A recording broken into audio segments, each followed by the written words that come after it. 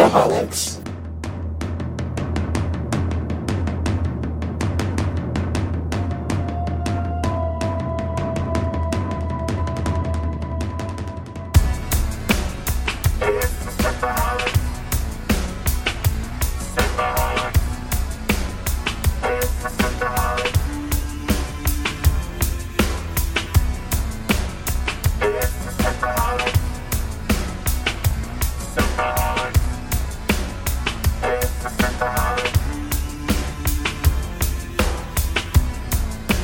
Welcome to Synthaholics. Thank you so much for downloading this episode. Today you have myself, Aaron O'Brien, and David Duncan. Hello, Dave. Hey, how's it going? Oh, pretty good, you know. We're living on Dune, you know. Pour some sugar on me. In the name of Muad'Dib. Muad'Dib, put some sugar on my body. Put some sugar on my body instead of murdering me, please. Today we are in Dune. We're on chapter 44 and 45, and things are about to get kinky. Getting, like, speeding up, but also they get really weird here for a minute. So we start off with the all the tribes are getting together, and they all just want Paul to kill Stilgar. Murder him! Can't burn the witches! He's not our leader anymore. You are. Well, Stilgar's still my friend, and he taught me a lot of things. Kill him anyway. Pour some sugar on him. And then feed him to the worms. Yes. So it's kind of weird, and it's a weird. It's like it's a bizarre fever dream of a sequence. Well, apparently they've been planning this all in the background, like the last couple chapters. They've been kind of alluding keep talking. To this moment. Yeah. So, and also Jessica, his mom, is there. So to set the scene, there's I think it's called Bird Cave, or I think that's where they're located, and they are all gathered. All these tribes are gathering in this area, and Paul is up on a rock outcropping with Jessica and Stilgar and other people in their circles. The way this is laid out, this makes me think of the scene from the movie where he's like, "I will train 10 or 100, and then the 110 will train the hundreds that remain," or whatever. The way this scene is described, it makes me think of that scene in the movie. Even though it is, I think it's based off it for sure. Even though nothing happens remotely similar. Yeah, it calls back to that, but yeah. So Jessica has some a cylinder message that's in her robes, and she gives that to Paul. So this is what she has right now. It's one of those old time records that are a cylinder. You got to stick out the little needle on it. It spins. Yeah, that's what they are. Yeah. The old cylinder records. That's right. Classics. The old classics. What's ancient is new again. Right, and so they're all by this ledge, and Stilgar's there, and Jessica even thinks that we can't lose Stilgar. He's too good of a leader and a person to for the tribes to be without. He showed me what to do with my wiener. I can't kill him. That was pretty cool. Stick it in the worm's mouth. It bit it off. You idiot. It grows back. Oh, it does? Even bigger than last time? Sweet. Anyway, so so even while she's there and she's kind of entering into the scene, one of Paul's companions are like, "Are you going to call him out, Muad'Dib? Now's the time for sure. You think they'll think you're a coward if you..." And then Paul goes, "Who dare calls me a coward?" And then he almost pulls his Chris knife out. But so they're just chomping. Shredded Mapes calls him a coward. Yeah, coward. Yeah, Mapes does. Hear me again, why don't you? So they're just chomping at the bit for him to kill Stilgar. They're just this is like Bloodsport, the cult. It's gotta see blood. Yeah, I know. So they're like Klingons. It's kill the captain, become the captain yourself. I know, it's like Terrans too. Yeah, like Terrans, yeah. So while he starts addressing the crowd, he basically is he's using Bene Gesserit way, and he's actually using the voice at the same time. Using the voice, yes. It's like Jar Jar Binks in the Attack of the Clones, like telling everyone to elect a chancellor for emergency powers, using the Force on them all.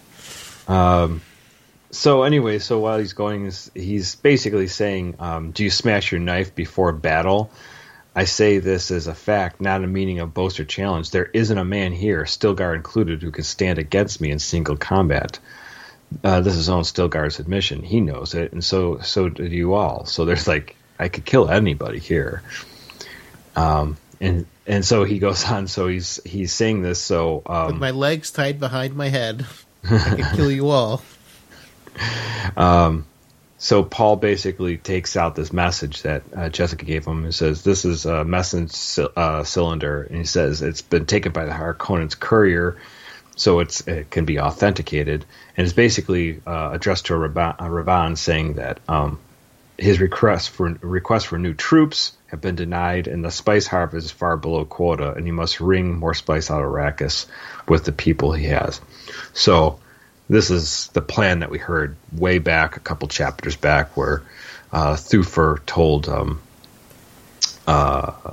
the Baron Vladimir Harkonnen to basically starve out Raban to make him look awful. And then they'll put... Thufir's just playing him like a fiddle. Yeah, that's right. So Paul's like, now, says, he goes, how many of you see what this means? Stilgar saw it immediately, and somebody shouts out, they've been cut off. And so that's exactly what it is. So he brings out his father ducal signet ring, and then he says he's never worn it, but this is his rightful fief, and he put a ring on his fist, and then he's basically, I'm going to be the ruler here. I'm now Green Lantern. Yeah. So anyway, and then he has Stilgar give him his Cryst knife, and then he performs basically a knighting ceremony with Stilgar, saying, "Hey, you're going to serve me now," and everyone goes crazy for it. So, and you Stilgar gets to live, bitch. and they're going to go kill Harkonnens. They're going to go kill Harkonnen. So, and then the scene kind of shifts over. Paul brings his mother to these smaller chambers and tells her to wait. And he has a surprise for her. And who is it? It's your old pal, Gurney Halleck. Hey, Gurney. How's it going? What are you doing with that knife, Gurney? Why is it pointing to my back, Gurney? Why would it point to your back? That's where your wet-ass pussy is, right? In your back? No. Gurney, you have much to learn. So Gurney is still under the pretense that Jessica was the person who portrayed Duke Leto in the House Atreides.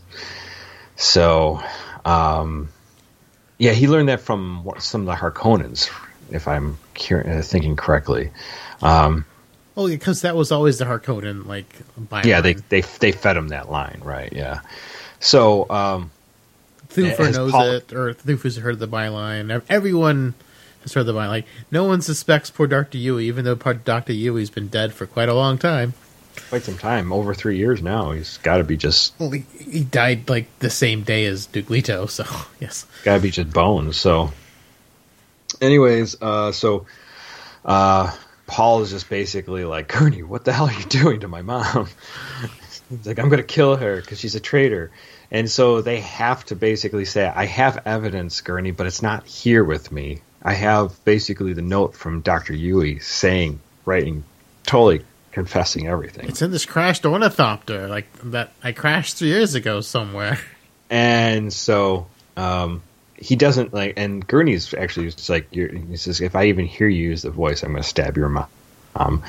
And if you move against me, so anyways, I'll kill your mom. So they finally get through to him, basically saying that, my mom was devastated by my father's death.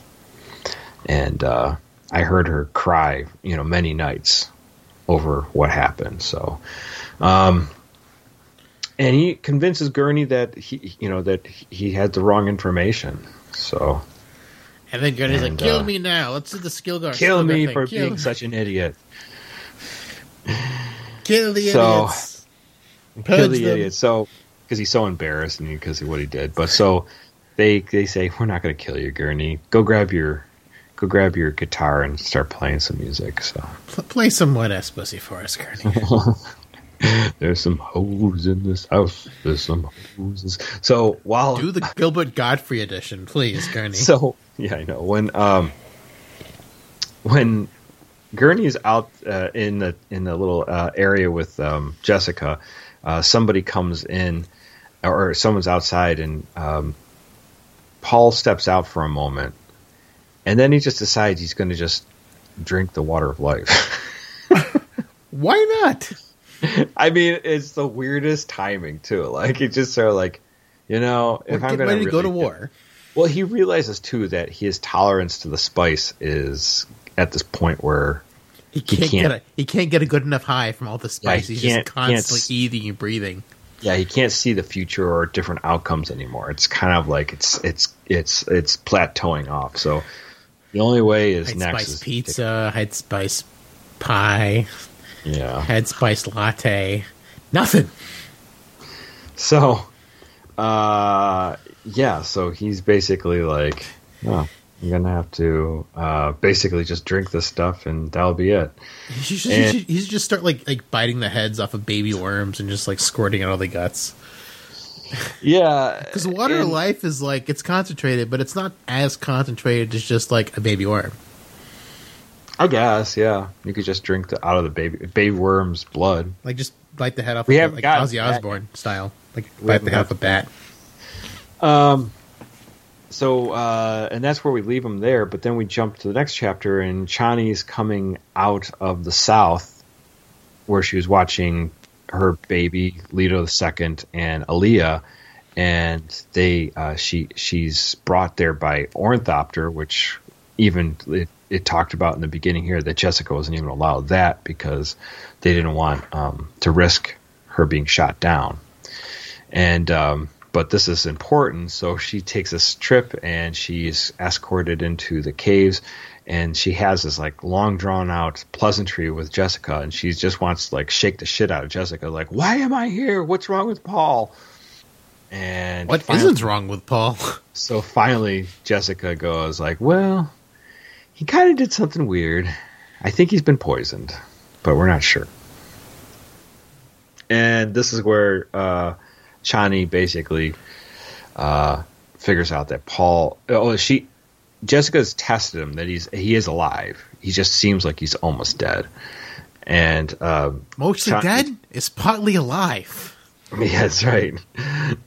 And Chani realizes that he's taken the water of life, and so he wants Jessica to take the water of life and just take a little bit of it.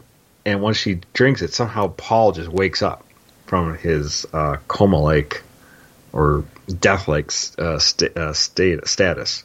And then Paul's like, "Yeah, I've only been here for like 5 seconds. I'm so good. Water of life is just my new thing. I'm so good." It's like, how did I get this full beard? The water of life just accelerates all your hair growth. My balls are hairy. So Paul then, he shaved his pubes and then glued them to your face. Like Cartman. It was like kind of a practical joke, but we didn't realize you were actually in a coma. There's all that whole trying to kill him. But Jessica then realizes that her son is the true Kwisatz, the one who could be in many places at once. And Paul establishes this telepathic connection between him and his mom. And Paul then tries to take his mother into the bad place that the Reverend Mothers don't want to see in it. The scary door. It's basically, almost knocks her unconscious, and she's like, I can't take it anymore, and stumbles away. The pain! Yeah. Put your head in the box. Put your head inside the box. What's in the box? So then, and this is where it gets weird, because he's like, can you see the future? And he goes, no, but I can see the present. And this is what's really weird. He goes, not only do I see the present, I see with the present, but I see everything. And right now I see guild ships up in space, and they have the Emperor, the Shaddam, up there with the Baron Harkonnen, and how many Sardaukar? Oh, 5 legions of Sardaukar warriors up there, and they're just waiting to come down to attack us. And so it's like, well, I guess we're going to go to war now. So with the Emperor and the Sardaukar warriors, and that's basically how it drops off there. I don't know, Dave. These were bizarre chapters. Yeah, kind of weird. I mean, it was kind of cool seeing him knight Stilgar, but then just out of nowhere, he's like, "Yep, time to drink the water of life." Yeah, that was absolutely bizarre. Just like it came out of nowhere. There was no pretense to it that it was going to happen. It just happened. And the movies definitely talk about like right away that the Kwisatz Haderach has to can go into the places that the Bene Gesserit can't look into, and they don't really talk about that too much in this book. I think they might have mentioned it once in the very beginning. I think like they don't mention it, like maybe like briefly. Yeah, and it's about it. So this is all of a sudden like we're going all the way back to the beginning of the chapter, and if this is the first time reading this book without going over it so much, I don't think you'd remember that. Yeah, it's like you blink and you miss it, basically. Yeah. So yeah, this book is just bizarrely written. Like, because I mean, like, I don't know, for the first like 3/4 of the book, like he kept reminding you what was happening, what was going on, and then now he stopped doing that. Like in this last 4th of the book, and he's just like dropping weird shit and like no explanation. And then he wanted to do something too, where he wanted to create the water of death. Remember? Mm-hmm. And he wanted to basically kill all the worms on all Arrakis, and that would just completely stop the spice production. And all space travel, and he can destroy a thing, controls the thing, which is also off the used line in the movie. Right. But I mean, I'm glad I'm glad we're at the point where he takes the water of life, but it's in the battle. He'd been out for 3 weeks at that point, and the battle with the Harkonnens and the Fremen had been going on for 3 weeks at that point. So they're beating the shit out of Rabban and the Harkonnens. Yeah, now they know there's reinforcements coming. Yeah, it was really. I mean, the knighting was pretty cool. It was also kind of awkward, just like I'm going to mind control the entire population of. Fremen I know, here. Right? Yeah, exactly. Like he totally Jar Jar Binks'd it. Yeah. I mean, it's cool, but it was abrupt. I kind of thought there'd be a little more ceremony to it, and it was just very much like, nope. And he just goes in another room and goes, well, it's time to drink the water of life because this spice ain't doing it for me anymore.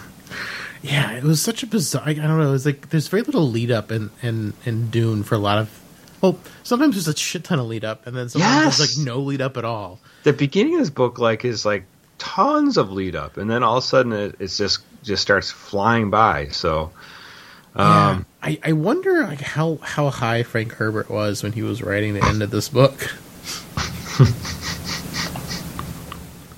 It's just really bizarre. It's just so weird. Like, you always hear about new musicians, they wrote some of their best music or whatever when they're high. I'm like, everyone says the first Dune is the best Dune. I'm like, how high was Frank Herbert when he was writing Dune? Like, especially the end parts. It's just it's cool, but it's just weird and comes out of nowhere with no preamble. Well, and then in the next couple chapters, we just get almost right into the battle with the Emperor, so and all their men. So this book is going to wrap up very quickly now. So yeah. I don't know. It's cool to see him break the tradition of the Fremen that he didn't see any need to kill Stilgar because he still needed Stilgar part of the tribes, and it was cool to see that Gurney kind of come to realization that Jessica didn't betray the House Atreides and clear her name. But then after that, it just goes off the rails with him just drinking the water of life, and he'd been out for 3 weeks. So Gurney, when the storm hits, set off the atomics. I know, right? Let's get the atomics going. I don't know. Interesting stuff, but that's where we're at. So yeah, after that, it's all fighting from there, Dave. That's all the final battle. Yeah, that's exactly. All right. Anything else you want to say? No, it was a trippy ride. These 2 chapters, very trippy. And we'll just have to, see how this all wraps up. But from what I recall, even the last couple lines are pretty weird too of the book. So interesting. All right, well, guys, stick with us. We are almost done with this Dune chapter by chapter review. And if you have any different thoughts, if we missed something, or you want us to talk about something else about the book that we might not have touched on, please email us. You can email us at synthaholics@yahoo.com. You can also hit us up on our Facebook group, Facebook.com/groups/synthaholics. You can talk to us there, or you can hit us up on our Twitter. Our Twitter is Synthaholic Duo, so you can hit us up there. And if the show is something you want to support, please go to our Patreon, Patreon.com/Synthaholics. All right, Dave, next week, the Emperor and the Atomics. All the atomics. All right, well, guys, until next week, let your spices flow. Pour some sugar on steel gas. Well, McCoy, my boy, come mix me a drink. Before the night's over, I'll puke in the sink, and we'll cry till we laugh, and we'll both shit our pants. You're the best drinking friend